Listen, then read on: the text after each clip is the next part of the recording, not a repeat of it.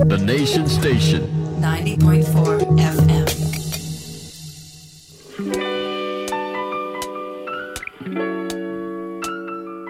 And we're back. You're listening to Ain't Nobody Listening on 90.4 Oman FM. With me is Abdulaziz Al Hinai. Let me read that really quick because it's a, mashallah, long one. Advisor and expert for Oman Public Authority for Economic and Free Zones. Thank you for joining me in the studio. We're going to get a little bit personal. Sure. But just capitalizing on what we said earlier. Okay. What does living in these different, very unique cultures, the UK, Australia, very different cultures, for 40 years, what does that do to you? How does that change you? Being Omani, of course. I think I'm definitely being Omani is in my blood. There's no question about that, because it was very easy to integrate myself into the family, my friends here that I've created, the people, the way of life. So it wasn't that hard, and I think the advantage has been because of the lifestyle that I led. I'm an inquisitive person by nature. Right. If there's something that I don't know, I go after it. I need to know. Okay. And so that whole inquisitiveness helped me when I get to know people. And you know, in England, we had people from different cultures. The Indians, the Spaniards, the Germans, and, you know, we're all a mix. So I integrated myself into them, and I learned so much. You really learn. You started off in the UK? I started school in the UK, yeah, that's right. Did you feel like you belonged? Look, you're going back to the early late 70s, early 80s, so and that shows my age. But I was a young kid. There was a lot of racism at that time. Father was a diplomat, so we were very protected in one way or another. Restricted from going out too often or at different times. And yeah, we faced racism as any other brown-colored individual. Right. We had very funny names given to us, and it was exciting. Exciting. It was exciting. Interesting choice of words. Well, the reason why I say this, my whole character itself is an inquisitive character. So when someone calls me names, I'm intrigued. So he's given me a name. Right. He's called me a name, whether it's bad or good, and he obviously sees me in a certain way. So I was always inquisitive to why they would do that. But of course, look, I was naive. There was a lot of hatred behind that racism. But it was important that I recognized that, and I did. But I didn't allow it to beat me up. I didn't allow it to push me away. You know, my brother's probably going to end up listening to this, but we had a situation where I was stabbed. Believe it or not. No way. Yeah, and you know, where were you stabbed? Well, I've got a scar across my neck. That's so crazy. Someone and I was 12 years old at that time. Oof. And you know, had my brother not been there at that time, who stepped in, yeah, who knows? But you don't take things like that, and you say, okay, well. You say this is going to happen again, or you know, maybe there's something wrong with me, or you know, you start becoming more afraid of going out. No, it didn't at all. Not even at that age. You're 12. Like I said, I box things. I see boxes around me whenever I put something in my mind and I don't want to think about it right now, so I box it.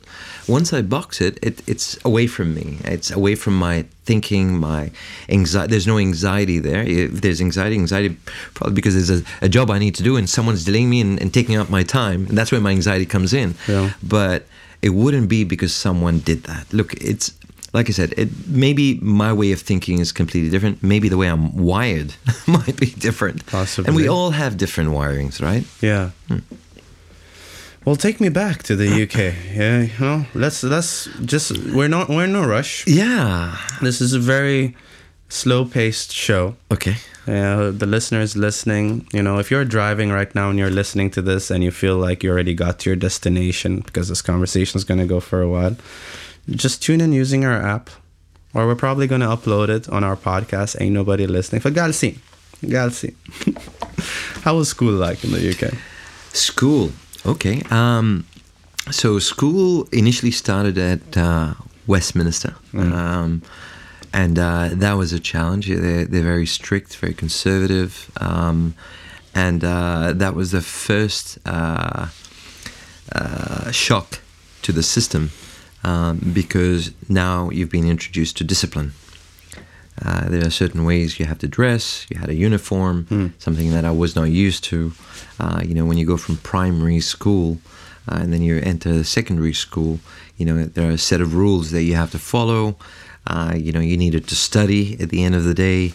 The stuff that I was learning was, though it was exciting because I absorbed a lot, it also had its own challenges. I was sports driven more than interested in being schooled. Right. I was more interested in imagining things rather than focusing on what the teacher was saying.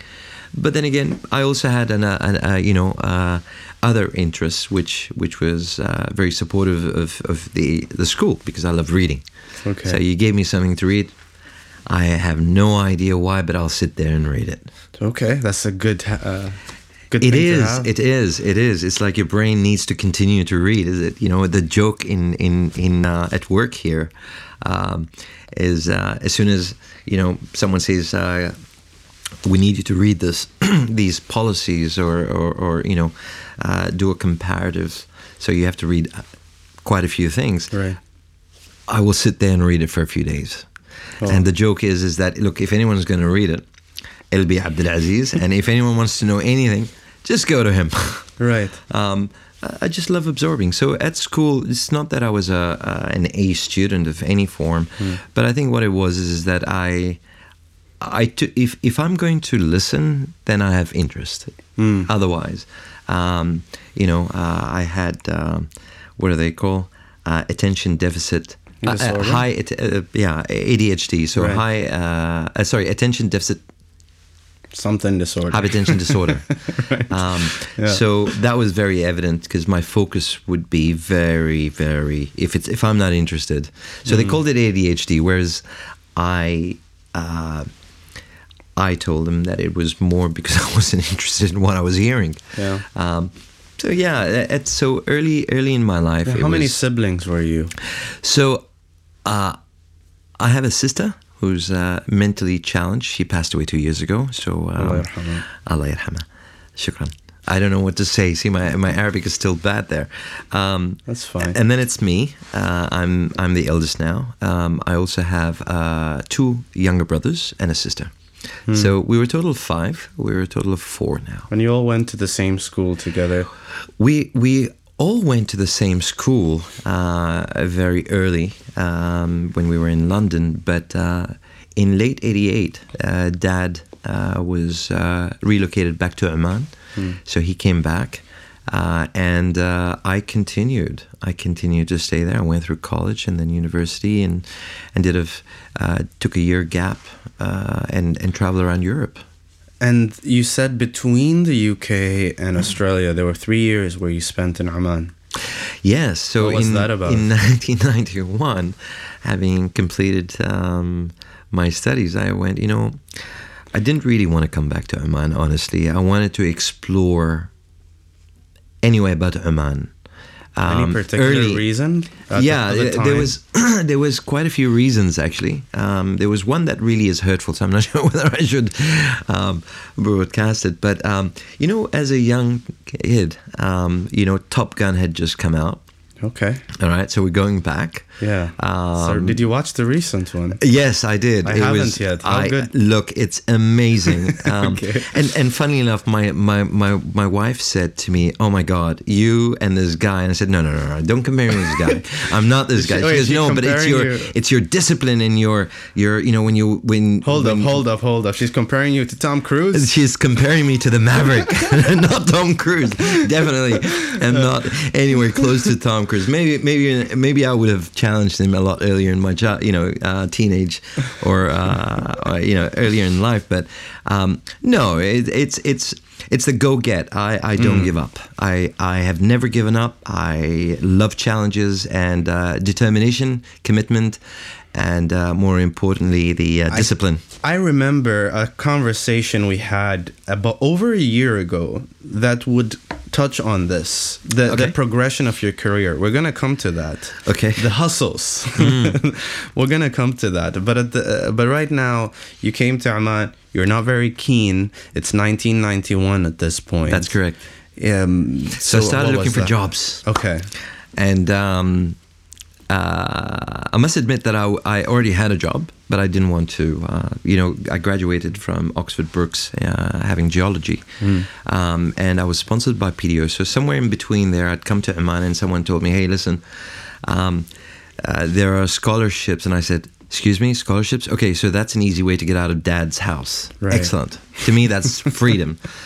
So what would it take? And they said, okay, well, you just need to have your results. Now, there's a bit of a story behind that because in the last few years of secondary, I really had no interest in studying. And that was probably because of the pressures from home and whatnot. So I would walk into an exam and write my name and walk out. Oof. And that was really what I was. I wanted someone to wake up and say, listen, what's wrong? But no one did. So anyway, I came to that point, you were how old? Early 20s? 17. Oh, No. I'm talking about secondary, so 17. Okay. So I just come back to finishing my O-levels. Okay. At that time, or GCSEs as they call them now. All right. Yeah. And so I heard about the scholarship. So that was like, okay, freedom. Yeah. What does it take? And they said, okay, you need to do a set of exams. You need to go and get your IELTS. And you need to be able to speak well. I went, hang on a second. I can do all that. And they said, okay, so where's your certificates? I went, uh-oh. Okay, we have a problem here. So... what was the problem? Well, the problem is that I got Fs. And that's a proper fail. There's no mark there. There was really an F. That is a problem. It's a 0. Yeah. And that was to shake up the family. That was a bit crazy that way. So I can relate to that. I did that in my first year of college. Oh, yeah? Just to demonstrate the point that I do not want to do this. Yes, you stood your ground, right? Yeah, I'm not very proud of it. But at the same time, they kept telling me, come on, just give it a go. Just give it a go. And I'm like, here is my fail. I do not want to do this. Yeah. I do not recommend this to any of the kids listening. Don't do that. Don't waste your parents' time and money, please. Yeah. Well, I looked at it more. I wasn't being given the freedom. It wasn't about... Yeah, it was just, I wasn't having my way. And at that age, today I'm a father and I see things, and there's so many regrets.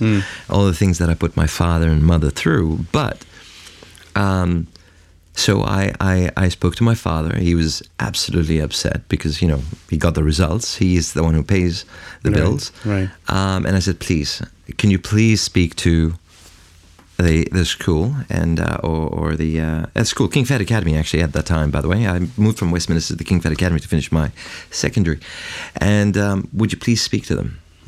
And, being in the embassy, could you do something so I could resit the exams? Now, alhamdulillah, yes, there is. So just before September, about late July, early August, there's resets. So they give you a chance to resit the exams. So if you failed, so I pleaded and pleaded and pleaded. I had to write a letter. I had to be interviewed again. Yeah.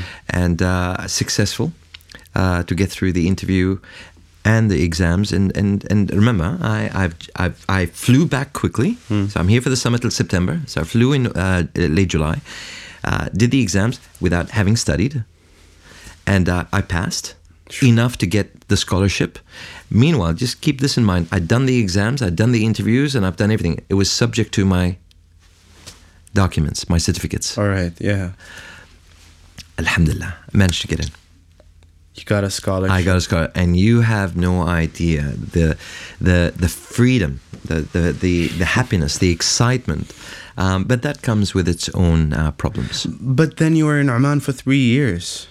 No, hang on a second. I'm talking about this is pre. So this is when I was a secondary student, not when I graduated. When I graduated, that's a completely different ballgame. So I'd come, got a scholarship, went back, did my degree, What did you get your scholarship to? When? Where did you go? From Oman, from the petroleum development of Oman. But where did you go? Where was London? Back to London.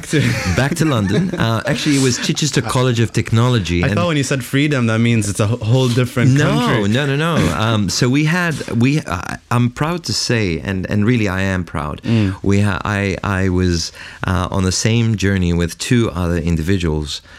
Who I still keep in touch, maybe one more than the other. Muthar al-Kharousi, who ultimately became the country manager for Iraq Shell. And since then has come back and joined OQ8 at a very senior leadership role. And Mohammed Al-Saeed, who runs the IBD exceptionally well. And I've seen their growth from college days, and to see who they were and what they have become.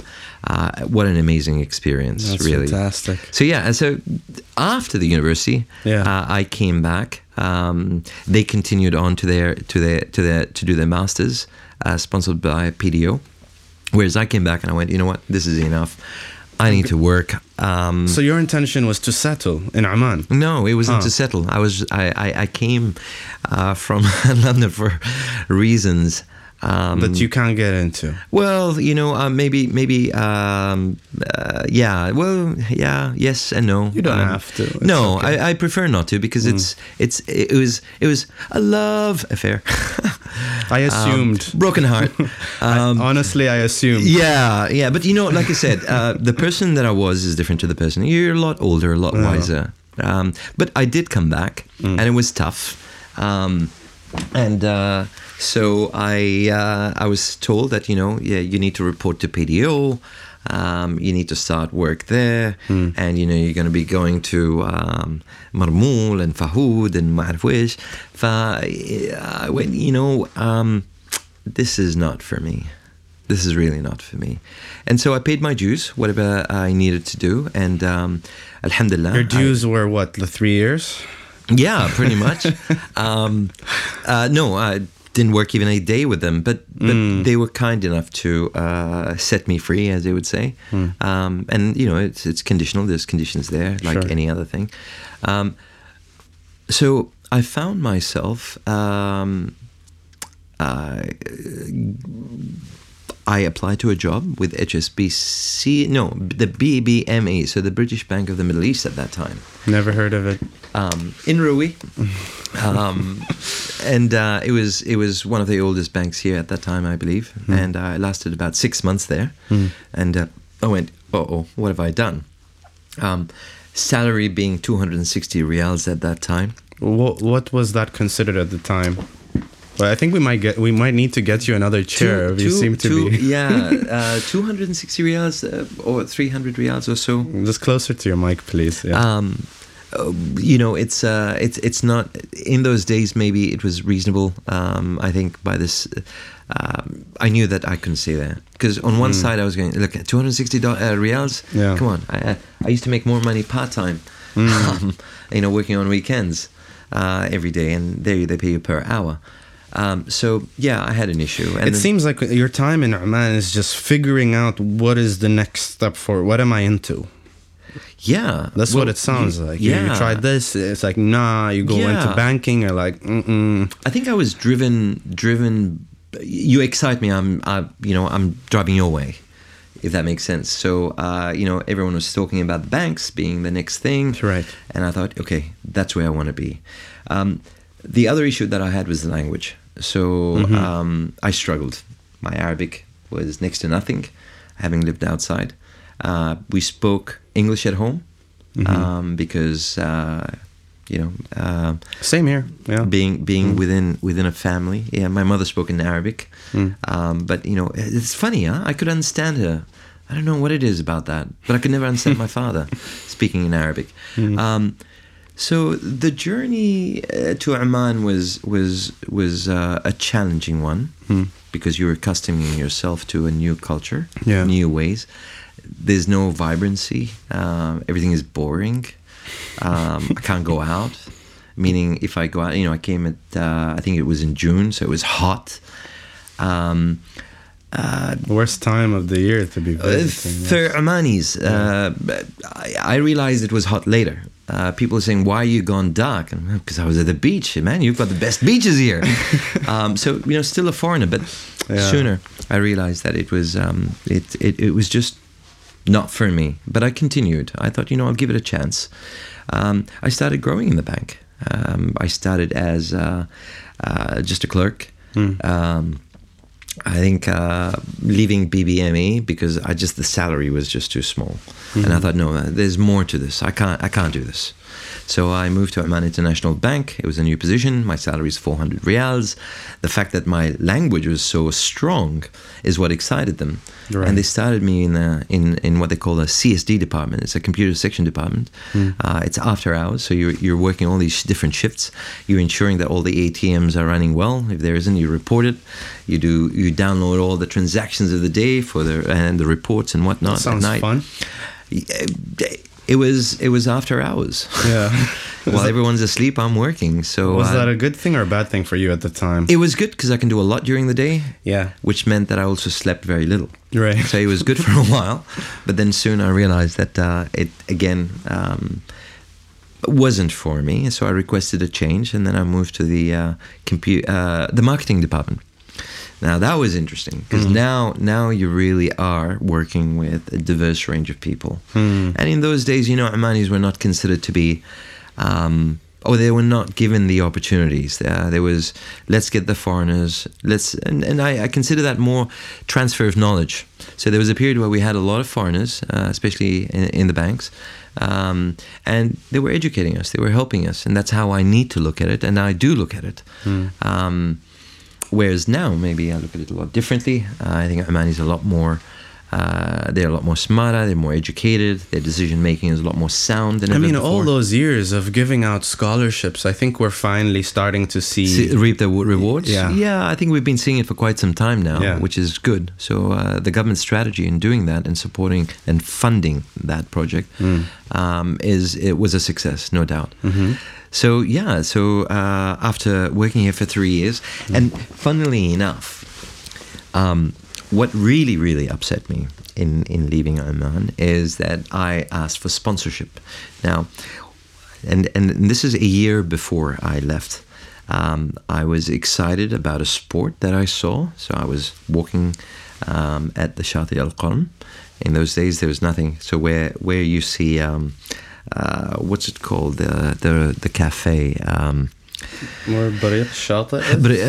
الشاطئ هناك يعني عند الانتركون في هناك الحين there is a lot of places, but before it was just a landing and then you go straight into the beach. I remember my father used to take me there. He used to play football there with a bunch of people. So in 1994 jet skis was the big thing there, and we had Ammar Maqbool, we had Hani Zubair, we had Tobias, and a few other guys.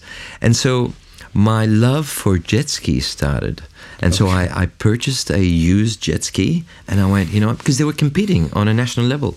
So initially I went, I went to them. I said, can I? And they said, no, this is a race. I went, hang on, a race? Okay, so where can I rent one? And they can't rent one. Okay, where can I buy one? Okay, well, you can buy it here. But, it was expensive. It was like 2,500 riyals. Now, for someone who's earning 400 riyals a month, by the time you've paid off your car, my Jeep Wrangler was the first car, and paid off all these other things, it doesn't leave you with much. So I saved a little bit of money and used some of the savings that I initially had, which I generally tend to do anyway. And I thought, you know what, I'm going to buy this jet ski. So I bought a second-hand one. I went to someone to increase the speed. And because all the other people who were racing had more advanced jet skis. So again, my interest steps in, my inquisitiveness. So what would it take to beat them? It's either the engine or the dynamics of the shape of the jet ski. So I learned a few things, and I understood some engineering ways to look at a problem and how you resolve it. For all your kids listening, by the way, there was no YouTube back in the day, huh? There was no YouTube and Google. Google didn't exist. You had to buy a book to understand. Yeah, I mean, when you're talking about something like this today, it sounds as simple as Google it, find the answers. Exactly. But back in the day, how do you go about that? Exactly. So it was people. So I kept going to the beach. But the love for the beach was not to swim in the water. It was to watch. And for months I'd watch, I'd go and ask questions. I learned a few things. Some of the guys who were good at doing certain things, you learned a few things from them. And the mix of that knowledge gave me a huge advantage. So bought my jet ski, practiced a lot, and at the next race I enrolled. And funnily enough, I came number one in the 80 horsepower. Hani Zubair, if he ever listens to this, he was really the top guy. And then we had Ammar Maqbool also. So you're competing with amazing guys who today are recognized individuals. And we were all, similar interests at that time. You had a weaker engine, though. So I had a weaker engine. The drive for me was... a weaker engine meaning compared to them, but there were categories. The advantage was I was in a category of the 80 horsepower, I see. Which meant that my jet ski was not up to date as theirs was, but it wasn't short. It wasn't short of the same power. So it really came down to skill, and naturally I have no fear. And I'm an adrenaline junkie. So and there's a whole story behind that. So skydiving is a big thing for me. It sounds risky. Yeah. So having no fear, I mean. No, well, when I say it was, look, everyone has some fear. Yeah. But you're an individual that loves adrenaline related sport. So to me it was so it was a lot of fun. So my strength came in the slalom rather than the straight, because in the straight I would be overtaken and beat. Your strength came from the what? From the slalom. So the race incorporates about 3 different modules, and the first one is the straight. So you're racing on a straight line. And here also there's a lot of techniques, because where you land on which wave and how do you avoid and certain things. And it's been a while since I did that. Then you've got the slalom. What does that mean? The slalom means you go around the racetrack and how quickly you go around the racetrack. Okay. And then the third one was endurance. So where you go all the way. If you've ever seen that island from PDO, there's an island right in the middle there. I don't know whether it's called Shark Island or what it is, but the whole idea was to... it's endurance. So how much you can withstand. You're at high speeds, you're hitting waves, your arms are about to give up, the impact of the waves on your body, it shatters it. So you need... Physically and mentally, you need to be prepared for Was these endurance things. tested on distance or time? There was a combination of both. And the techniques. So you really had to understand when you land on the waves, how you land on them, the trim on your jet ski, the sponsons that support the balance between the two, and the scoop grate, which is under, that had to be modified so that it allows the water to flow. I can't believe I actually still remember all this. It's like it's all coming back. Do you not jet ski now? No, I nearly killed myself, actually. I was in Lebanon. I got onto a jet ski and went out and hit a wave very hard, hit my chest, and thankfully I didn't faint or lost my consciousness, but I was in pain. I then cramped up, and the jet ski continued to flow, and I didn't have a life jacket on. So all the mistakes you could ever make that could end your life, I made sure I ticked them, basically. But I think someone far away noticed that there was an empty jet ski, because I'm on the other side. So no one can see someone on the jet ski, and I'm trying to swim to it, and I'm cramped up, so it was battling quite a few things. But thankfully, I managed to get to the jet ski. I managed to get onto it. By the time I got on the jet ski, we had the team coming to look for me. So, and that was the end of it. That was the end of your jet ski career. It's not the end of the jet ski career. No, it wasn't the end of it. I mean, I still love jet skis, but I think as you get older, your focus turns elsewhere. I have more interest now in paramotoring. I have more interest now in skydiving, trekking. So, each age, I call them the 4 stages of my life. I have 4 stages. Okay. And this started very young, but I'm entering my 4th stage. So in 3 years' time, I'll be entering my 4th stage of my journey. What are the stages? Well, the stages is what you experience between the time you're born till you're about 10. Okay, what's stage 1? What's stage 1? Yeah. Well, stage 1, I came up with all this later in life. So I'm talking about in the last 10, 15 years, I've actually come up with this theory. Okay. Could you break it down for me? Yeah, sure. Yeah. So my first stage was from 0 to 10. Now, why 10? Because when I looked back, most of the impacts, my true understanding of who I really was, the maturity of my mind really started at 10.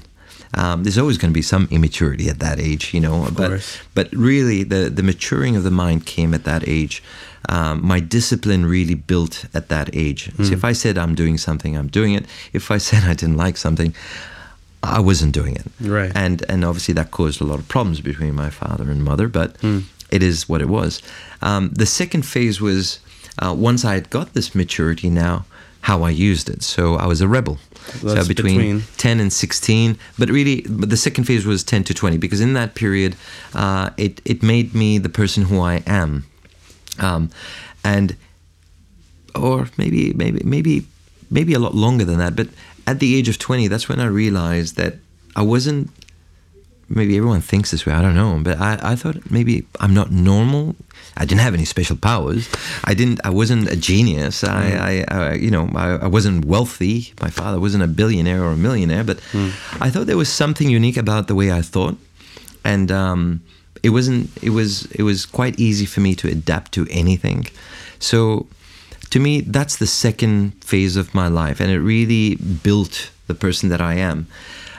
The third phase really started at 24, but and the period between coming back from London and staying here for 3 years, and I think this is the longest stage so far. Yeah, it is, because at 10 you're still young, you're still restricted, but your mind has malleable. There's some maturity, but it wasn't. It really, I don't know how to stress this, but it wasn't really in my behavior, because the behavior was still a 10-year-old child. But it was more how I can't explain. I box things. I can block things too. Box things, as in put things into separate categories where one doesn't really affect the other. Yeah, you can upset me, and then I'll get upset, and then I'll say, okay, hang on a second, this needs to stop. So I put it in that box, and I'll lock it, and I'll visit it some other time. That's very useful. It is, and it isn't. I have boxes, but they all leak. Yeah. Okay. Yeah. Wow. They're very leaky boxes. I try to put them aside, and then one box leaks into the other. I'm like, why are you here? I'm trying to deal with this thing. I don't have that superpower. I think we all have those leaks. Yeah. It's how you manage them. I don't think I can't say that I did not have any leaks. Definitely. Look, I was a 10-year-old kid. But the second phase really strengthened me even more mentally, emotionally, physically. I was just getting into religion, meaning starting to understand the true essence of who I am, my culture, and my religion. And that rebelled me because I questioned. No one could give me a straight answer when I asked the question. And today, and we'll get back to the religion aspect, because today my mindset's completely different. Imanak aham min, someone proving to you why you should believe in the religion. So it's completely different. At that age, I was challenging it. Today, no. There's no need to challenge. I was born a Muslim, and I'll remain a Muslim, and I'll die a Muslim, and I'm proud to be a Muslim. But at 24, my mind is fully matured, so that's why I say that's the second phase of third phase. No, that's the second phase. I'm about to enter the third phase. I see. That journey, so 0 to 10 was phase 1. From 10 to 24, that period was going through the phase 2, and then moving. So my final count was we'd just come back from the World Championships in Dubai.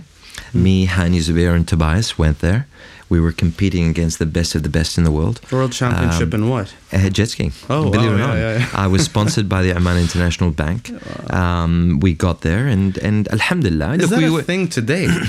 Today I don't even see it anymore. Yeah. I don't see any Omani competing or knowing any Omani that's jet skiing at a competitive level. Yeah.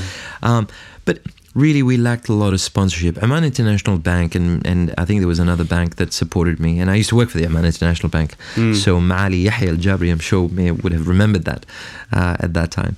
But the journey didn't stop there. We went to the World Championships. We came back. And then really, I got up one day and I really thought about what had just happened. We did not meet the standards, and honestly, if it wasn't for Mr. Hani supporting us, we stayed in his house, etc. At that time. I don't think we would have even competed because we couldn't afford to do it. Right. So it really upset me, and I was seeing the other competitors and the support they were being given. And I went, we could actually we could have won. We could have taken at least position 3. At least position 3. We were quite good at what we do. Our waters, we were quite skilled. Yeah. Our waters are different. We have. We've got our foreign partners coming in. It's heat. We're used to the heat. We love the sea. We're in it every day. We were training every day. But these guys had a team. We were fixing our own problems, and they had a team of 3 or 4. So at that point, I went, there's a problem here. Right. I wanted to become more competitive, but there was not going to be any support. And I definitely couldn't afford it. And alhamdulillah, Dad, within reason, is a very, very humble man. But we're not wealthy people. We're humble, but not exceptionally. So we can't just go and afford to do these things. Right. We have other commitments that are more important. Dad will be there saying, "Look, it's time for you to buy land, not invest in this dead money." Well, considering that there isn't a jet ski industry right now in Oman, he called it. He did.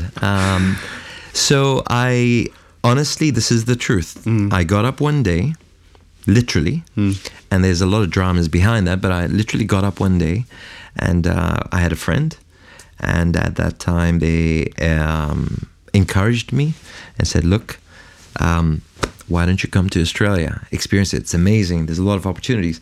So when I woke up one morning, I went, okay, I brought a map because, we don't have the phones. So I got a map out and I went, okay, I need For kids listening, that's printed on a piece of paper. That's correct. Correct. We don't touch paper anymore. I forgot about that.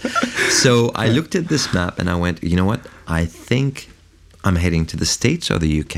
UK, it's new, but I was looking for adventure. So I thought, opportunity is the US. 300 some million people. I always hear that America is a dream. And I thought, for me, that's it. That's where I'm heading. And I had friends there and they encouraged me to come. And who knows what I would have become. So anyway, I was discouraged from America and I thought, I'll give it a go. So I got up, I went to my boss and I said, I need a holiday. I didn't resign. I got on a plane. I went to Australia for 2 weeks. In that 2 weeks, there was a lot of things I learned, a lot of exploration. And does that mark the beginning of phase 3? That's correct. So I came back, I resigned, I sold everything that I have, my jet ski, the Jeep, I paid off my debts. So I left Oman with 2,000 equivalent riyals. And honestly, and there's a documentary that was made about my journey. This is where the story becomes a little familiar to me. That's correct. And so... well, how about we go out on a quick break? Sure. And then we're going to begin with phase 3 of your life. This is Oman FM. The right thing to say is available for everyone. But what if we looked beyond that? Let's pick topics and brains on Muscat Candid with me, Esma, on Oman FM, 12 p.m. every weekday. It's time to wake up with Jumpstart on Oman FM with Faraj Shahri and Amir Belushi. Sunday through Thursday, 7 to 10 a.m. only on your nation station. Jumpstart. The nation station. 90.4 FM.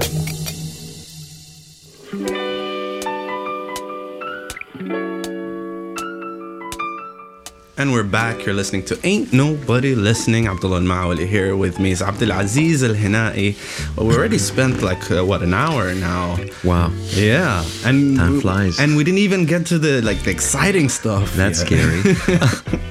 So last we left off was we just entered phase 3 of your life. Phase 3. You're about 24 years old. Yeah. And you just moved to Australia. Yeah. Or about to move to Australia. Yeah. And there is a documentary that's been done regarding this. Look, it was the Sultan Qaboos University. They had they were doing a research on those Omanis that may have migrated and what happened to them. Yeah. And there are many stories, of individuals that went across the waters and either became successful or ultimately ended their life, or were in prison, or various other things. And so, considering where you are today, things turned out all right. Yeah. Look, I'm definitely happy with the journey, and I've been asked this question many times. Would you repeat this? And I'd say yes, because the amount of experience and live experience, actually involved in this experience unconditionally, has really opened up my mind on how I approach things. Yeah. So Australia, what happened? So I arrived in Australia, and believe it or not, so I did the 2 weeks. The only thing is that I arrived in Melbourne. I had to change planes, and I got into this propeller, a small plane, carrying about less than 20 people. One of those really dangerous ones. Yeah, and I went, hang on a second, what is going on here? We headed to Tasmania. That's where I started my life, in a small country town called Burnie. So I'm talking about if you left Muscat and you went to Nakhal 25 years ago, Nakhal 25 years ago, not today, is really what you're heading back in time. Remember, Australia is not as developed as the UK or any other Western developed country. So massive. Yeah, it's huge. I mean, it's bigger than the US and North and South together. Lowest density in the world, no? That's correct. Yeah. That's correct. So I arrived there. The tractor brings my luggage. Okay. With a trailer behind it, and I went, look, God, this is worrying me now. But really, that was when I arrived the first time. When I flew back, I knew that it didn't matter where I was. What mattered is that I needed a change, and I wasn't prepared to continue here in Oman.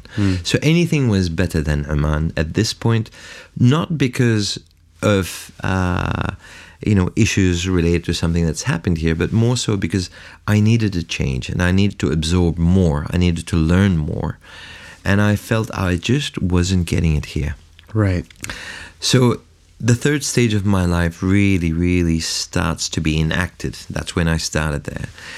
The only thing is, I'm in a country where, one, I'm not a citizen of the country. Number two, I have a name that starts with Abdul, and the joke is Abdul, the Bulbul Emir. What? Yeah, believe it or not, Abdul the Bulbul Emir. What's that? It was the you get called names in London, but in Australia they stereotype you, so you're an Arab basically. I feel like they have a lot more creative. Very creative, very creative. I mean, the Italians and Greeks are called WOGs. You go figure. Yeah. And it's an acronym, and I can't remember now on top of my head, but it's. Yeah, so I was Abdul the Bulbul Emir. So I applied. Now remember, Burnie is a country town, so it's like going to Nakhl and then looking for a job. A lot more advanced than Nakhl, of course, but nothing with my expertise. No one's interested. But you had to make money. Yes. And there's a story behind that, because the 2,000 riyals was never used.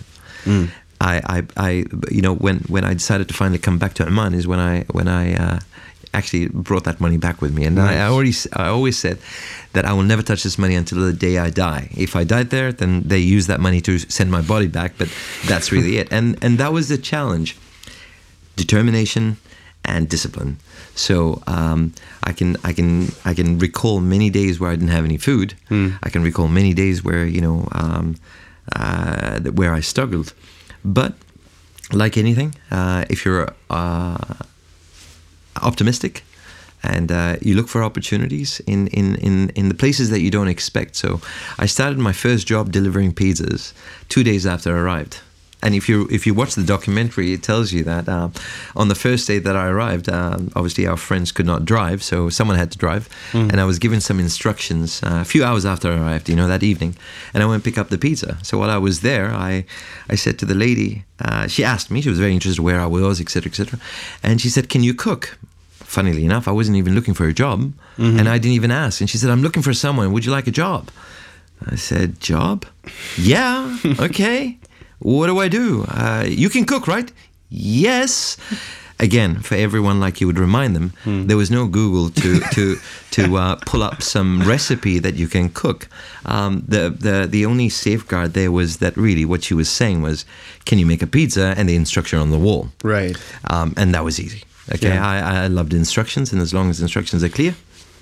So it started with a few hours a week. So when you say how did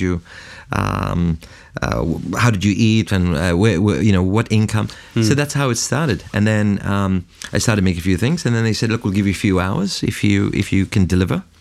And I said, "Okay, well, I can drive. So do you know the town?" I said, "Yes."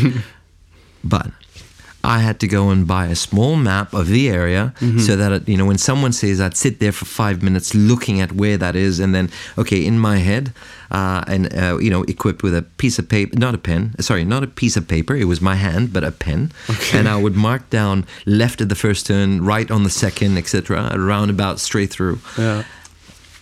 And that was the start. And look, it wasn't the best, but it brought something. And then... Where was your head at the time? Was it exciting because you're at a new place, or was it like, I was working I was in the bank, and now I'm delivering pizza? How were you viewing it at the time? Yeah, okay, so it was exciting. It was the unknown. So for me, it was never... look, I think I'd be foolish to say there was no fear. Not that I'm afraid of things, and not that I was I had anxiety, but I think there's a little bit of that always with the unknown. So that's good though. That's healthy. It's very, very healthy. Yeah. It's very, very healthy, and that enabled me to, I suppose, continue. It's also this chair. Yeah, I think you have a problem with your chairs. So yes, there was some anxiety, some fear, but I think it was the unknown. I was waking up every morning going, "Wow, what's going to be like today?" Yeah. So having done and cooking, I got to know a few people. I met a woman on that journey and ultimately ended up marrying her. And then we moved to Hobart. Now, Hobart was a city. Obviously, we didn't get married straight away, but we kind of came together. And we said, look, why don't we go down to a city where I could get a better job? So we went to Hobart. Hobart is the capital of Tasmania, or the biggest city in Tasmania. And again, I looked for opportunities. And again, I failed the same problem. What was it? I just couldn't get a job that sufficed my ability and my expertise, which was none at that time. Just a degree. And but some bank experience. That counts for something. That's correct. Yeah. So many a times I got really upset with that. But, so one day I met a Turkish guy who had been there for a few years. And he was very kind enough to sit with me for a little bit and talk. And so he explained what I didn't know. He said, listen, my friend, you have a problem. And I said, well, what is my problem? I can speak well. I've got a good head. So, and I have the education to back it up. And he said, look, one, throw your degree away. No one's going to look at you. That's impossible. He said, yeah, well, you're not a resident and you're not a citizen, so no one's going to look at you. Okay. And second of all, and the most important, is your name. No one's going to, as soon as they see Abdul... Bulbul. No, it wasn't Abdul, the Bulbul. But as soon as they see Abdul, so my name is Abdulaziz. No, it's Abdul, right? No, it's Abdulaziz. But as soon as they see Abdul, next. So it had to be Tony, Michael, John, Peter, whatever. The racism you experienced, was it worse in the UK or was it equivalent? No, not at all. No. Okay. Australian. Look, I think there's always going to be some racism everywhere. Yeah, sure. Yeah. Maybe not as much as UK, but it was more directed at the unknown. You're an unknown. Sure. And your name is an unknown. Your name scares us. At a time when we had challenging issues with extremists globally, it is an unknown and they're afraid of him. Sure. So he said to me, listen, but the advantage of being in Australia is you can change your name. Change my name? I never thought about it that way. He said, look, I give you my advice. It's not going to cost you anything. Your CV, I've had a look at. You're more than capable, but downgrade it first of all. And two, change your name. I said, but hang on, I can't change my name officially. And he said, no, it's okay. And the other thing is, you have a girlfriend or a wife from here? I said, no. So it's like a green card movie, you know what I mean? It's like, okay. So that whole journey was an experience. The steps, yeah. And so the adventure started there. So that's when everything changed. I went back and I went, okay. So now the challenge is the name. Yeah. Okay. What name am I going to give myself? So hey, Peter. Hey, John. Michael. So I kept, looking at the mirror and saying, okay, so am I a Peter? Am I a John? What am I? And none of them just fit. It really, really didn't fit. Yeah. So I think I was watching a movie. I can't remember the movie, to be honest, but someone said Tony Montana. Honestly. And I went, hang on a second, Tony Montana. That sounds good. Because... I can have any name. Yeah. For the first time in my life, I can rename myself. And you chose recreate. You chose Tony. And so Tony was born. So it was Tony Muhammad Al Hinai. I went, hang on a second. He said, no, I said your whole name has to change. So the advantage of Australia is that you can have an alias. Legally, you can have an alias as long as you proclaim it, or as long as you let them know that this is your alias. And the reason why is it started years back when the Aboriginals have a name that can have 35 characters. Wow. The Asians can have a name that's quite confusing, Pong Tang Pong and whatnot. So it was easier, well. Exactly. Yeah. So it was easier for a Pong Tang Tong to be Peter, right. and so forth. And look, I don't laugh about it because I actually appreciate it, where someone else used to laugh at that whole name. So I thought, you know what? I sat back and I went, okay, Tony Hinai is born. Okay. And honestly, my business cards, especially in later years in life, especially when I became the GM for one of the strongest car rental companies, and ultimately the CEO of a company which you're aware of. But that whole journey started, and so Tony Hinai was born. You just gave spoilers, by the way. Just give spoilers. What does that mean? You told the audience where this is going. He's gonna be the CEO at some point. Yeah. So I'm so sorry. It's okay. But there's a lot more than the CEO that's important. The CEO was actually the boring aspect of what I consider to be my career growth, because the career your career growth is never your status. But it's not boring when you know how it started. So let's go back. Let's go back. We're Tony now. Yeah. So Tony has met someone, committed to her to get married, in principle, to ensure that I can get a job, because the advantage there is that as a de facto relationship, and a de facto is recognized at 3 months. You can have a bank account together after 3 months, and you're legally considered to be together. So, it's not something that I want my family to really hear about it. But at some point, there's no denying of what happened. So I don't have a problem telling my story. So Tony Hinai was born, and the day I renamed myself in my CV, and I went, okay, well, I can't get any other job. I've tried banking, and I can't get jobs in banking. It's a small town. So, a lot of the guys there have been there for 10 years, 15 years. Right. It's an older generation. Though it's a city, still has, limited industries. Yeah. So applied to various jobs, but ultimately there was a job at Hertz as a rental clerk. And I went, okay. And they said you had to do exams. And I said, rental clerk, car rental company, you need to have exams for that?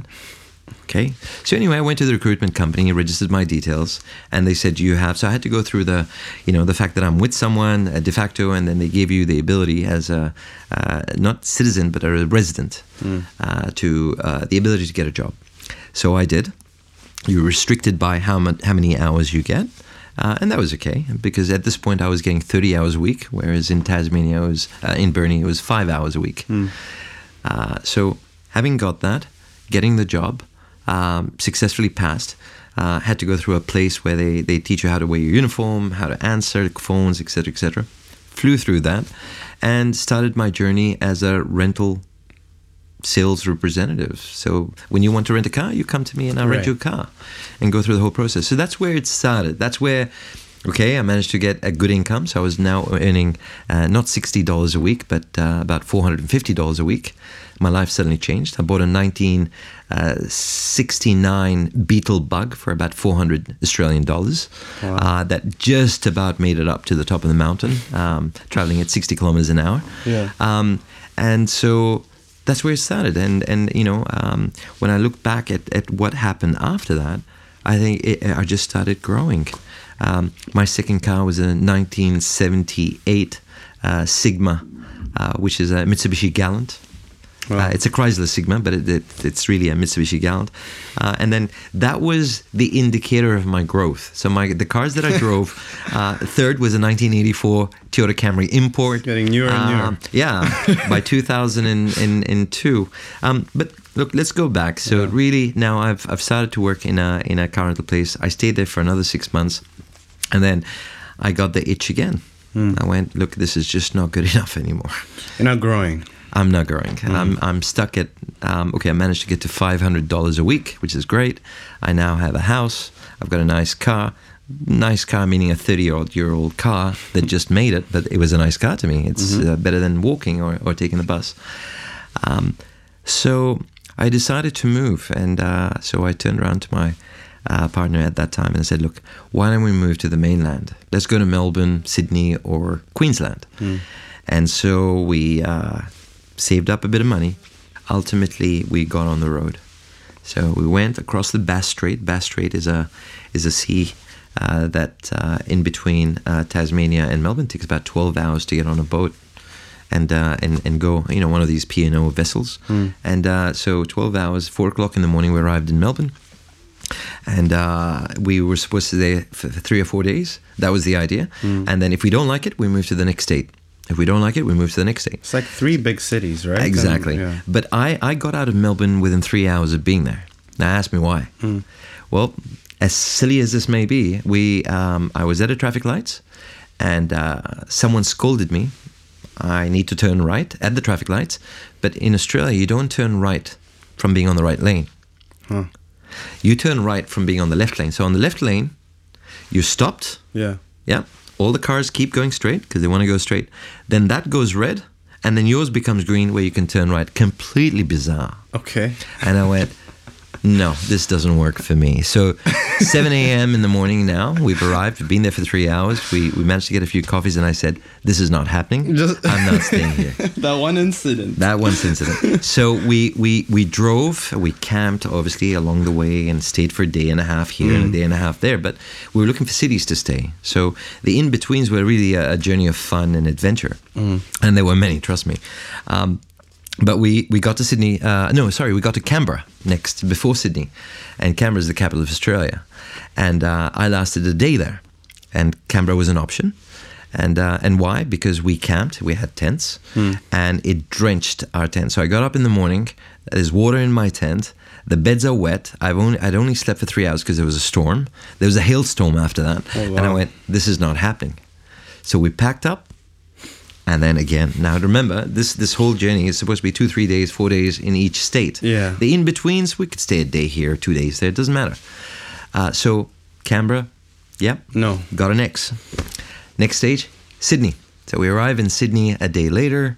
It's about a 700-kilometer drive.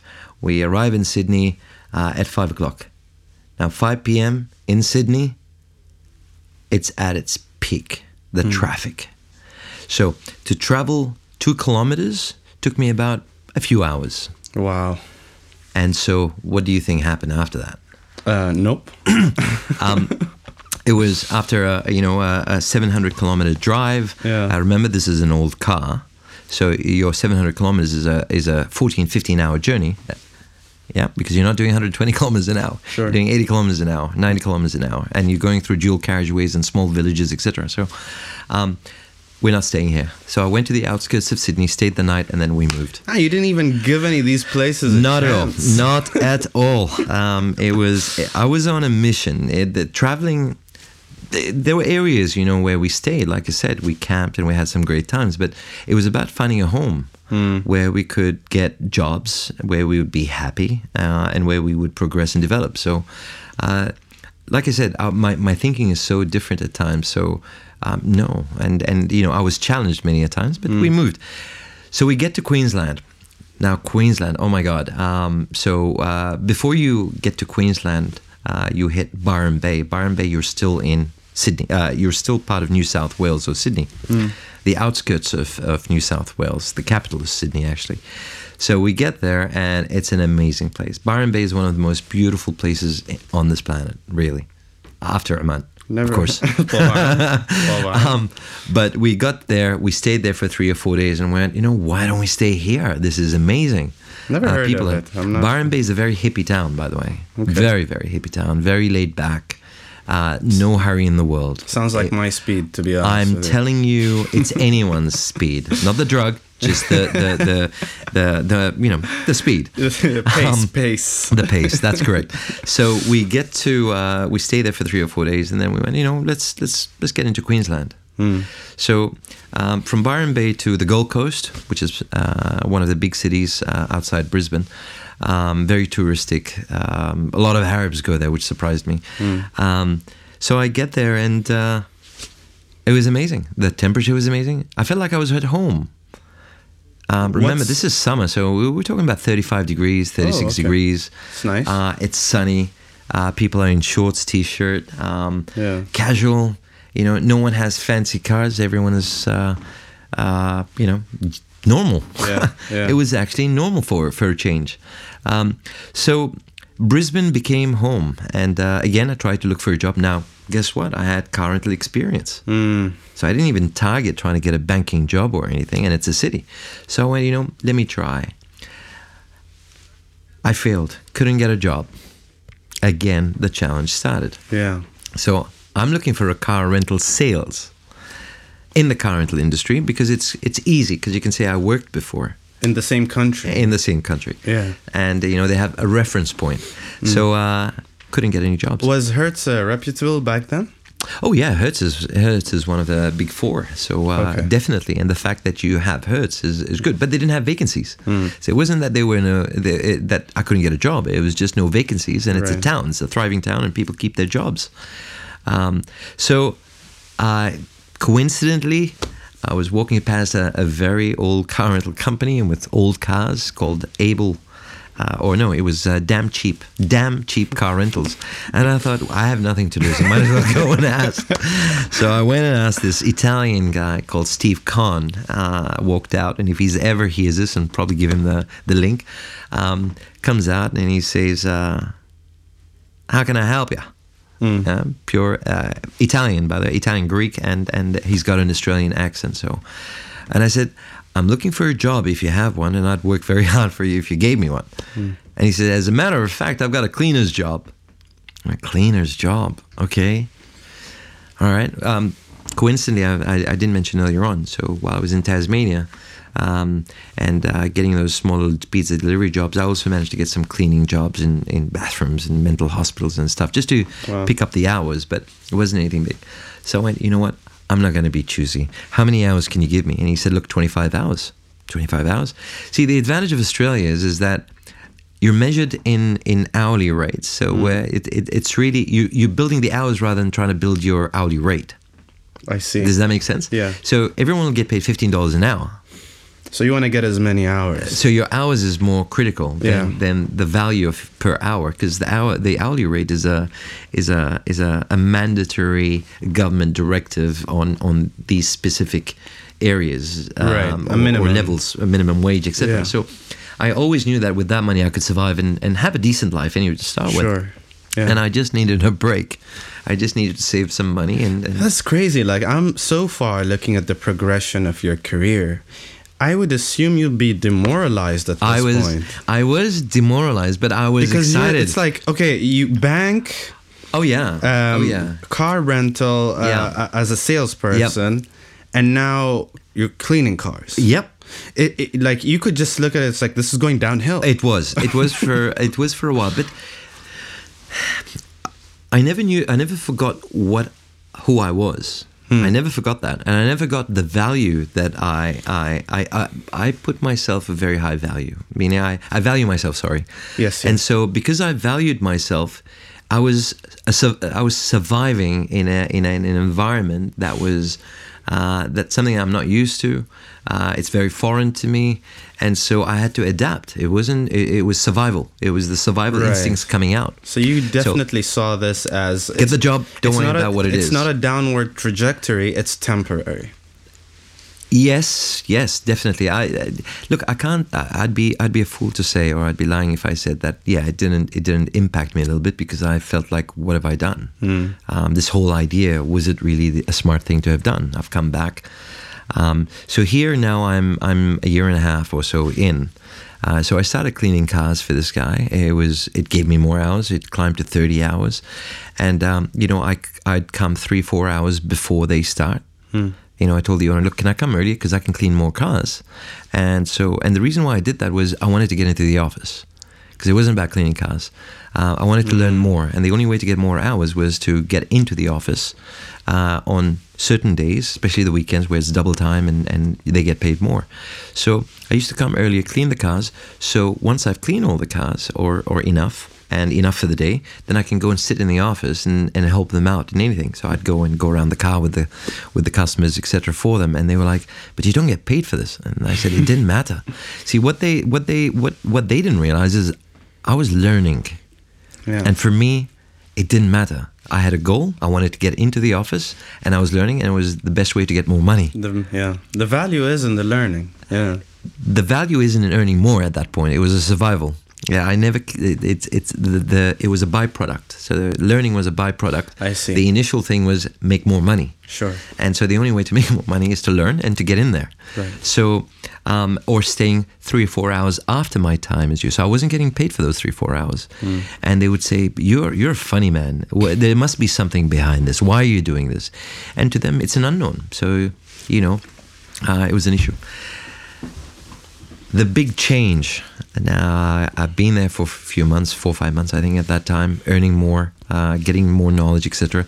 So I saw what was going on. So I came up with I started to understand what he does, and I came across a plan or the model for his business inside. And, they said, it teaches you how to rent cars. So I took it on and started to understand the business. So he had 20 old Starlets and 20 old Sunnies. And these cars, and that's why the company was called Damn Cheap Car Rentals. So it was very cheap. And so I went to the owner and I said, "Hey, Steve, listen, do you think I can get more hours?" He said, "No, we can't afford it." I said, "Can I get into the office?" He said, "But you're our best cleaner." Now that was a problem. And honestly, if I do something, I do it very well. So yes, and as a man who love our cars. Yeah. So every car I took pride in. But it was more because of the job. I take pride in what I do. So it was very hard to get in. Having been there now for 9 months, I started to understand the business a lot better. I started to get hours inside the office, paid. Okay. But I Doing still what? was a cleaner, a rental sales. So Back to what you did Yeah, before. so I had a uniform, a top, which I would clean cars. Then I'd go to the bathroom, clean myself a little bit, put that new T-shirt, which is a rental sales officer T-shirt, and then start renting cars with them. Obviously, started making more money because there are commissions. You sell insurance, etc., etc. The only thing is, I didn't get paid for the insurance because I was using someone else's user, which means that person was getting. And I said to him, "Look, can you give me something out of this? Because I'm making you money." Yeah. And he was kind enough to give me, which is good. That's why there wasn't a big issue there. Sure. A year has passed. Everything is going well. I started to understand the business, and I'm stressing that because I started writing and I started modeling something and I started coming up with these ideas. And I thought maybe I can improve his business. Maybe he'll believe in me and give me a better position. Like a management position. Exactly. Well, I wanted the managerial position now. I wanted more hours in the office and I wanted the manager. So I knew my next stages that I need to work on. Started to get clear. That's correct. Yeah. So to get out of the car cleaning, I had to bring someone in and train him. So I did. He brought someone in and he said, "Train him, and if you can get him to be as good as you are, you can move in the office." Alhamdulillah, it took a few months, even though I persisted, "Hey, I can go in now." And he'd say, "No, this guy's not that good yet." So I managed to get in. Yeah, wipe in, wipe out. So now I am inside the office and everything is going well. He decided to expand, open another office, another Damn Cheap Car Rentals, because the utilization in the city was not as good. So he moved to another. He opened up another small thing, and he said, "How about you go and run it?" I said, "Hey, perfect." But he said, "You will be a supervisor, not a manager. I'm bringing a manager for that." Perfect. Yeah. So I think that person lasted 3 months and then left anyway. So he had no choice. I pretty much used to do all the reports. I used to cover everything from cleaning to inside to understanding what he does, and ultimately took his position. 4 months pass on, and then I started looking at how to improve this branch, and I came up with a business plan. So I went to him, and the business plan was really radical because it wasn't about just having that office. I actually went to another location and went, "Steve, you need to get this location. You need to do this. I think we can get new cars. I think we can use this as collateral and go and do this and that." And so I put it all down on a piece of paper because he said, "Put it down on a piece of paper." The only thing is he broke my heart because I put a great business plan. I learned how to do a business plan. So when I went to him with the document, he was in a bad mood, and this is where it broke my heart. He said to me, "First of all, you're a cleaner. All right, we've taught you how to be in the office, and now you're coming to me with a business plan," and he chucked it on the side. Oh, wow. And so I went, okay, all right. So that was the first shock I had. That was the first time in that whole period that I actually got upset and went, this is not for me. I need to go back. If you're not being appreciated. That's correct. Yeah. And, you're a nobody. And there was a lot of harsh words that came out. Ultimately, now we go 6 months ahead. He's in a great mood, and I don't know how, and I don't know, luck showed up. But he decided to look at that document at some point. 6 months later. Yeah, at some point. Yeah. Because 6 months later, he came to me. Okay. And he said, "Did you do this?" And I said, "Yes." "No, you didn't do this.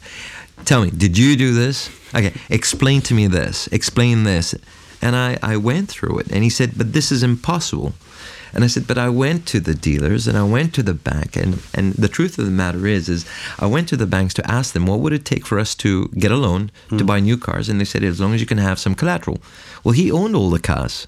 Right. They were old cars, but they still held some value. There you go. And then I went to a dealer and I said, "Look, is there any way we can give you these cars as a deposit and get or work out something?"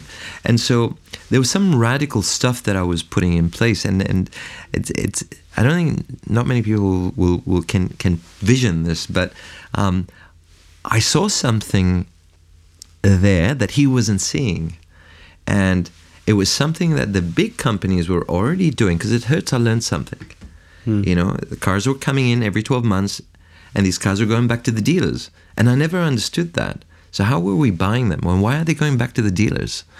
Then I understood that it was on a buyback, but because they're huge companies, they had that facility. So he said, "You're crazy," but and you know what? Why are we? I don't want to do this, but I appreciate the fact that you've done this, and I'm happy with my cars. I don't owe anyone anything, and what you're proposing is going to put me back in debt. And I said, "Well, you have a son. He's 12 years old. His name is Nathan Khan, by the way, because that young man ultimately now is a very, very powerful man in Brisbane, in the dairy industry, by the way."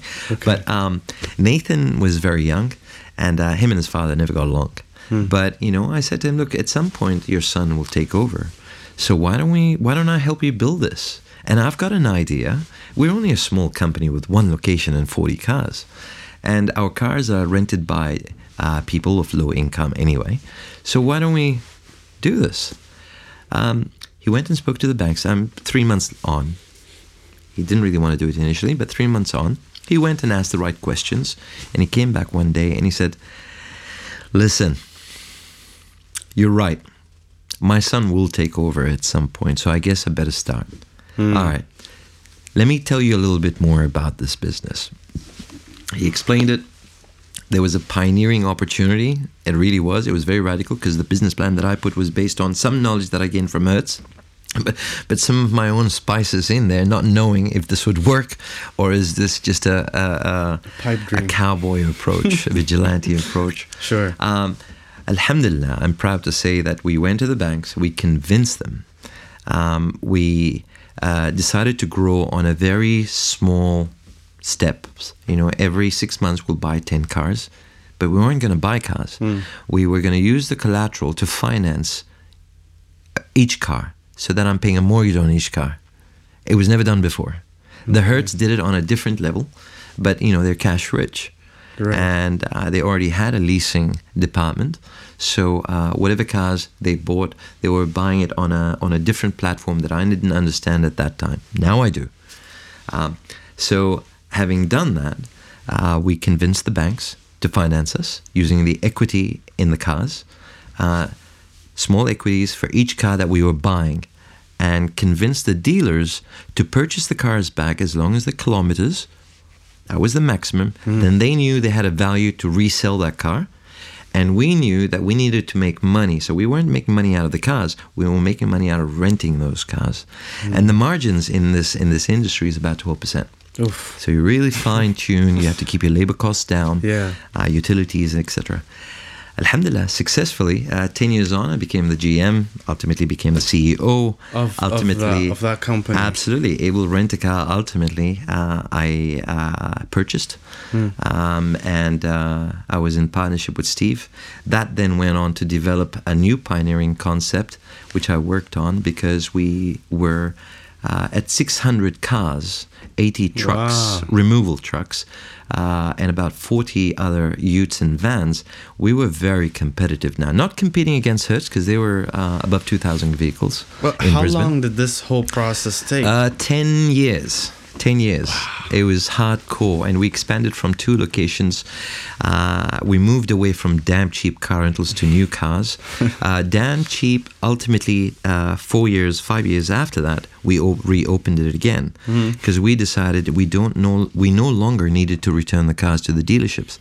So why don't we extend our leasing to 2 years and then pass it on to our damn cheap car rental so that they rent it at a cheaper rate, because the value of the car has dropped, your repayments has dropped, and where we could, we purchased the cars outright and passed it on and subleased it. So there was a lot of tax benefits and negative gearing in that, which supported us.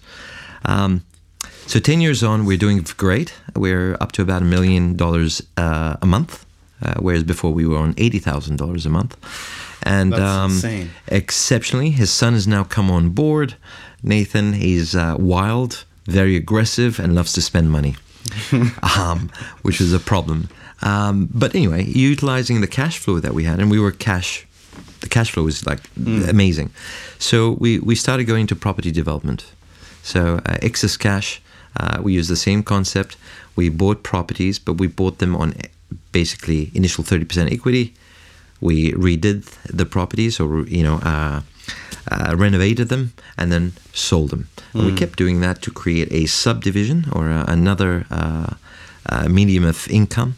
And then on the other side, we were working on a plan because Hertz and Avis and Thrifty and Budget, these 4 companies were aggressively, because we were so competitive, were doing everything possible to get us out of the market. And how are they doing that? They were doing that by slashing their rates exceptionally aggressively. An airport location, giving you a vehicle, you'll get a larger vehicle for a smaller value. And they could afford to do that. And they're at the airport. I'm off airport, so I have to go and pick up the person, bring him back to my office, and that was another whole challenge. So I think we're in 2010, I'd say. Okay. And I came up with another radical idea, and I said, look, we're never going to beat these guys. They're getting their clients before they arrive. Right. And when they arrive, these guys are giving them rates that we just couldn't compete. We will get out of business if we did that. So we have to approach this more dynamically. So let's go to the neighborhoods rather than try and compete in a tourist market. And let's revisit this in about 6-12 months. So we started expanding with our trucks into the neighborhoods. So we started opening more and more locations in suburbs. And that was the best investment and the best strategy, because we started to gain commercial presence. People want to move, they hire a vehicle. Now think about it, we have 1 million people in a very small area. Yeah. Australia, all of it is only 19 million. And not many industries, apart from Hertz and maybe a few others, were in the commercial business. So we said, why don't we strengthen our commercial business and bank on that? And in the suburbs, we had more presence, which gave us exposure, which gave us recognition, which gave us confidence, consumer confidence. And that was good. So now we have people of the area knowing who we are everywhere we are. Yeah. Our trucks were billboards, moving billboards.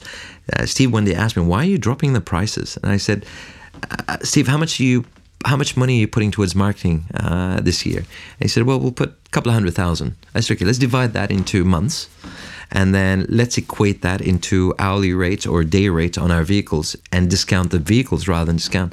And why don't we put big billboards? So our vans had billboards. Advertising on the back. spots. Absolutely. Yeah. So on the sides, on the back, and we can monitor them because, we know where they go. And so we started to, our brand presence was improving tremendously. The number, we put a specific number, and how we knew, it's not like today. So how we knew this was happening is because people are calling that number. And that number became busier and busier, which meant that we needed to have a call center. Remember, the internet was not the biggest thing at this point. We really went into the internet a little bit later than the norm. So we started to expand. Then we said, we'll go back to the airport. Now, going back to the airport, there was still a monopoly there. So we came up with a platform, and honestly, there were 2 companies in the US doing it at that time, and I came across it because someone said it. So I thought, hang on a second, I think there's an opportunity here, and we've always wanted to expand into Sydney and Melbourne. So we found a place close to the airport, about 20,000 square meters of land, warehouse, and we transformed it into a parking lot, which enabled us to park people's cars. We clean them while it's there. We service it while it's there, if you require service. So we employed mechanics later down the track. But initially it was, we'll take your car to the company and we'll bring it back. There's a service fee. You clean a car, we clean your car, it's a service fee. But your parking lot per day is this price. And we had our car rental cars there, and we had an office there. So it's car parking as a business? Yes. Okay. So basically, because airport parking was expensive. Right. Yeah, so I came up with an idea that why don't we use so we came up with a concept called Park Fly Drive. So you park your car. We expanded into Sydney and Melbourne. That was phase 1. Phase 2 was we started this car park. And phase 3 was initiate the Park Fly Drive, so enable that. So basically what happens is you park your car with us. We give you a discount if you rent a car in the state that you're going to. So you'll park your car, you'll fly to Sydney or Melbourne, and you'll pick up a car from one of our locations there. Right. Now what that does is discounts the car rental that you pick up, and it discounts your parking. Yeah. Where I made my money? When they clean their cars. And everyone wants to get their car cleaned. And so if you're renting a car at $39, right? And you're discounting it by 25-30%. Think about this, okay? But I'm parking your car, and I get $20 for it. Yeah. If I clean your car, I get another $20 for it. Oh. So I get $20 for the 4 days you park your car, for example. It's $5 a day. Okay. But I get $20 for cleaning your car, and I clean your car on the final day when you come to pick up. Which isn't much. Absolutely. So that started to give us a lot of confidence, a lot of exposure. We're now in 3 states. We've got these trucks going around. We really became a very, very strong company. Everything was successful. We started to expand. And then obviously the next challenge started. So we had other companies now copying what we're doing, which is fine. But now you're competing against people that just only park cars. What do you mean? And they don't do the cleaning service. They provide all that, but you're starting a parking business now. I see. Parking is already expensive at the airport. So where the competition started is when other people found land closer than us to the airport.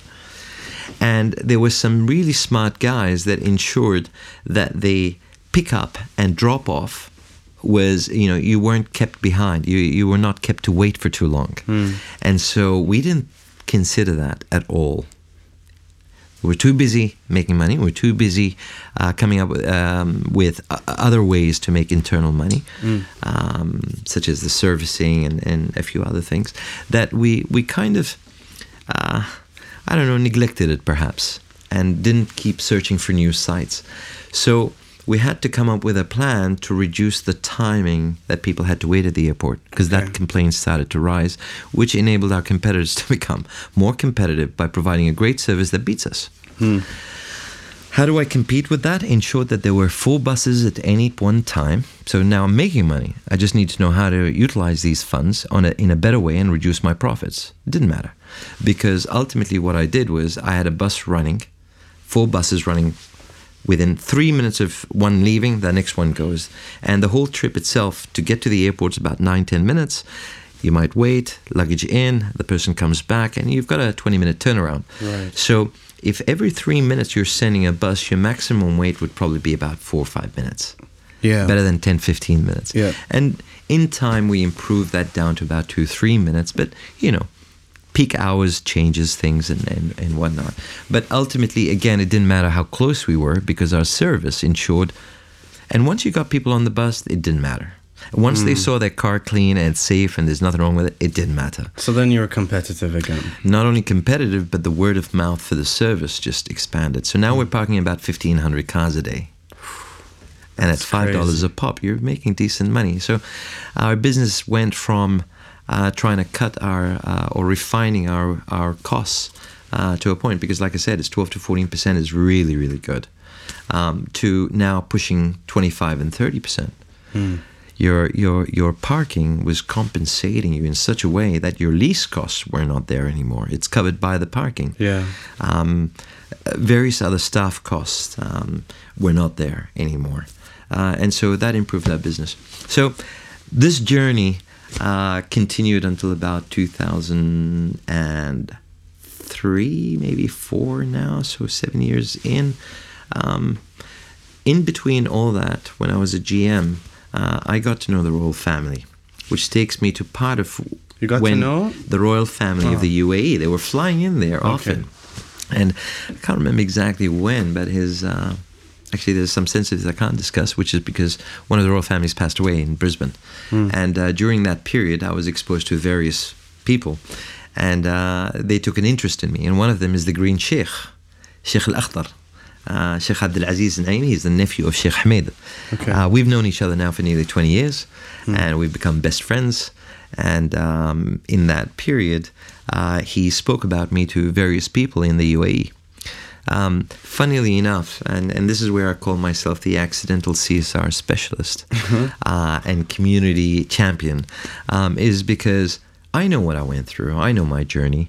And so we had a lot of young Australians that at 15 and 16 were in what we call jails. They're not in jails, but I can't remember. Juveniles, yes. Yeah.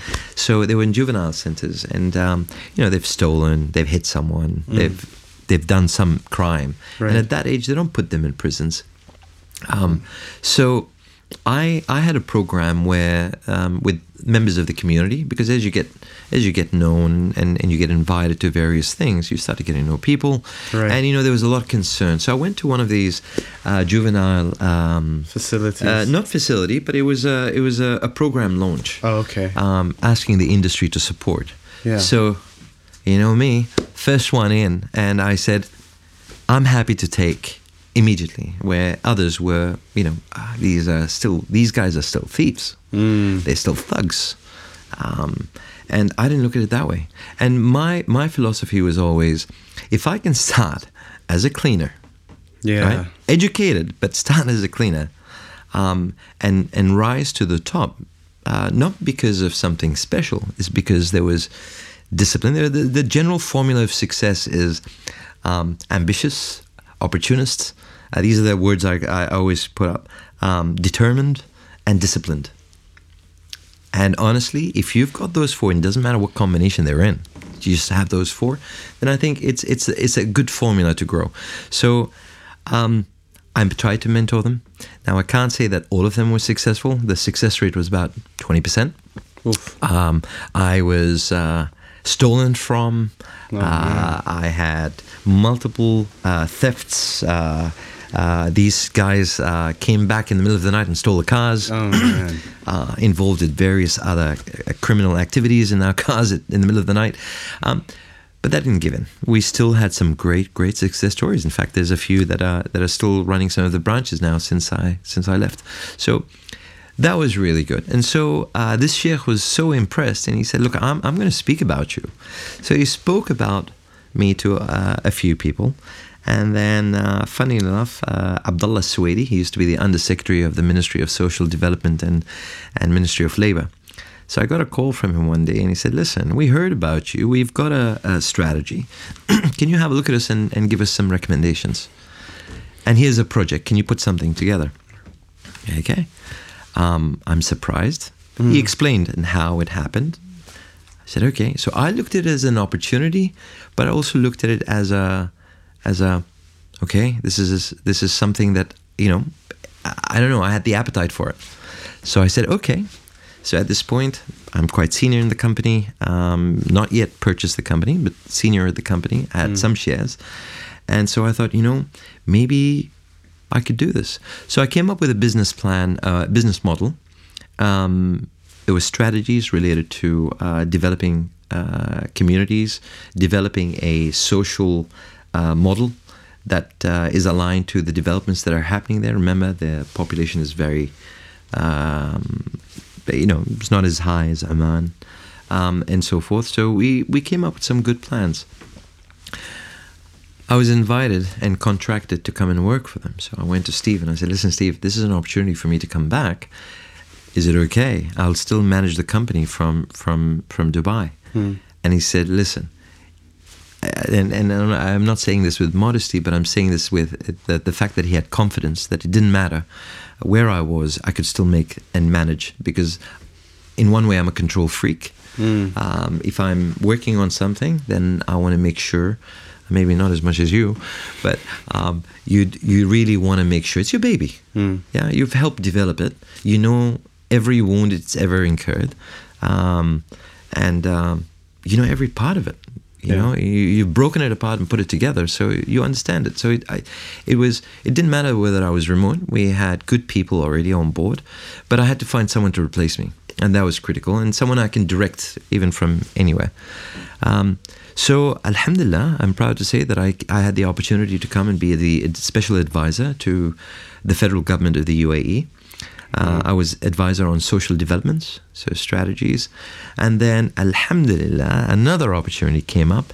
The minister came, Ma'ali Maryam Al-Rumi at that time. And she said, look, we have a plan. And His Highness has requested this. And that is, we would like to set up a social responsibility fund. And so we modeled it. I was given the contract to execute it, basically, and then help them in strategies. And so we did, and quite successful. I launched and pioneered the Dirham Mubas. It's the first of its kind, a model to ensure that it's a unified support system, meaning that the responsibility of corporate social responsibility, charity, is not just the responsibility for the government. It wasn't just the responsibility of the private sector. I think the private sector covers enough. So it was about unifying and bringing everyone together in solidarity to contribute for the betterment of our society, or the betterment of UAE society at that time, and improve. So successfully we launched Dirham Mubas. I had the privilege of working with Nasser Shaili. He was the CEO of Dubai International Financial Center, and a few very, very powerful people. And we launched it, quite successful. We had these huge dirham boxes, and you're more than welcome to YouTube it. You'll be surprised. We strategically placed these big dirham boxes, or small dirham boxes. So it's small dirham boxes at the fuel stations. But the big dirham boxes were in universities, malls, etc. And we convinced a minister, a federal minister, to be filmed in an advert, and this is unheard of. This is unheard of here. It's not. I don't think any minister will get on TV on an ad and say support this. Right. It's not gonna. I've never seen it. Have you seen it? No. But I convinced them. So they really saw something that they said this guy is crazy, but he might have something here. But so Dirham Mubas was a very powerful statement. 1 dirham. That's all it takes, just one. Now imagine if we're 5 million people, and each day one person put 1 riyal or 100 besa. Well, how many are you going to collect per day if you have 5 million people? Enough. Adds up. 500,000 riyals, for example. So if each day you were developing that, and obviously not everyone's going to pay every day, but ultimately we got to a point where we were generating 14 million dirhams in a month. Now think about it. We had to organize TransGuard, which was a big favor from Emirates Group. They were the owners, and they would go and collect from all our boxes. We had them in fuel stations like EPCO and I can't remember the other name that we used to have then. Come a long way from pizzas, huh? Exactly. and each stage was like a journey. It was like, it's fun, but each stage was, I gave it all my energy. Yeah. And so, it's not something you can BS. It's not something you can just make up. I'm sure we can spend many hours. And in fact, I was told by Rawi about, We've gone way 10 minutes past ago that we're 2 hours in. Whoa, too much. No, but So this is only... Exactly. So I want to find a way for us to come to today, knowing very well that we are skipping some key stages, how can you bring us to today and where you're at? Okay, so let's speed this up. So ultimately, I finished my contract with them. They asked me to stay. In fact, there was a lot more than that. They asked me to stay, and I will share with you a video which one of the ruling family there said, listen, stay and continue, and for that we will reward you. And I said, one thing that I will never ever do is sacrifice or compromise who I am and where I'm from. And I will not say any more than that. Let's just keep it there. I went back to Australia. I stayed there for 4 or 5 years, I think. And then in 2014, I made my decision that it was time. I had learned much. I had gained a lot of knowledge. And made a decision to return to Oman. So 2014. It started mid-2013. But by 2014, I was convinced. In February of 2015, I came back. Wow. And I came back. By now, I've got 2 kids. They're 7 and 8. Aiden and Jarin, they've got 2 names. So Aiden is Umar. Okay. And Jarin is Azan, another radical thing. Sure. So anyway, I came back to Oman, and I enjoyed myself for 3 months, meaning getting back to the rhythm, understanding how the landscape is, knowing who's who here. Yeah. And I approached quite a few companies. I had Muwasalat at that time. I had a few other companies, preferably not say who they are, but OPAZ at the time, the Special Economic Zone Authority, under the leadership of Yahya, Ali Yahya Al-Jabri, invited me to apply, and because I helped them in a project, and alhamdulillah, I managed to pass and get through and got into a job. So I started as a CSR specialist. A year in, or 8 months in, I was a CSR specialist and the acting manager for the environment. Now remember, being acting manager, the environment department. Now the environment department is equivalent of a ministry, the Ministry of Environment, because we have our own. We run our own. Basically in Duqm, it's you follow the guidelines, but you really are a separate entity running your own. So it was like running a whole ministerial responsibility, but on a very, very small scale. Yeah. So yes, that was the next stage. 8 months there after that, I was given the opportunity to establish the first of its kind, a partnership and development department. So, and this department was responsible for in-country value, small and medium enterprises, and CSR. And no model to replicate from anywhere, so I had to come up with a structure, a strategy that meets the current needs and foresees what's coming, and aligns it to government policy. And it's so unfortunate that we don't have enough time, because I have a bunch of questions on this area particularly. But here we are today. And just with your recent promotion, the story continues, bro. The story continues, and the 4th stage of my life is being planned now. So in the next 3 years, I have expectations. By the end of this year, what I hope to achieve. Anything you can disclose? Look, as I promised myself that I'll start my own business. So 2.5 years ago, I did. So Landmark Investments and Trading started. And it was supported by a very, very acute and smart businesswoman. Her name is Marie Christine, and we established Landmark. Landmark is into steel. It also does startups. So believe it or not, I work, but I also support SMEs. Right. So we get them financing. We support them in various ways. And recently, last September, I flew to New York, and we signed on a letter of intent to start the next venture. And all this is done, believe it or not. No, not yet. But quite exciting, actually, very, very exciting. Yeah. But the fun, I have friends, and just to end this, I have a lot of friends that say, listen, you're always working. And I said, well, not really. I always try and find time. So I'm up at 3 o'clock in the morning. 3:30. 4 is like I've slept in. But I also sleep at 10, 11 o'clock, I'm in bed. I see. Wow. When I get up, I've got a lot of responsibilities. Australia is 6 hours ahead, so I get a chance to speak to my kids. But at the same time, I also trade with Australia and America. during that time. I then go have my day job. When you say trade, you mean stock market? No. As in, I'm in business. I'm always talking because they're up, we're asleep, and so forth. I go to work. I have a great day. Come back, spend time with the kids. I'm physically inclined, so I go for a run or I do various things. And there's a lot of stories that I can talk about, but ultimately they always say, geez, don't you ever want to sleep? Don't you ever want to rest? And my answer to that is, I'll sleep when I'm dead.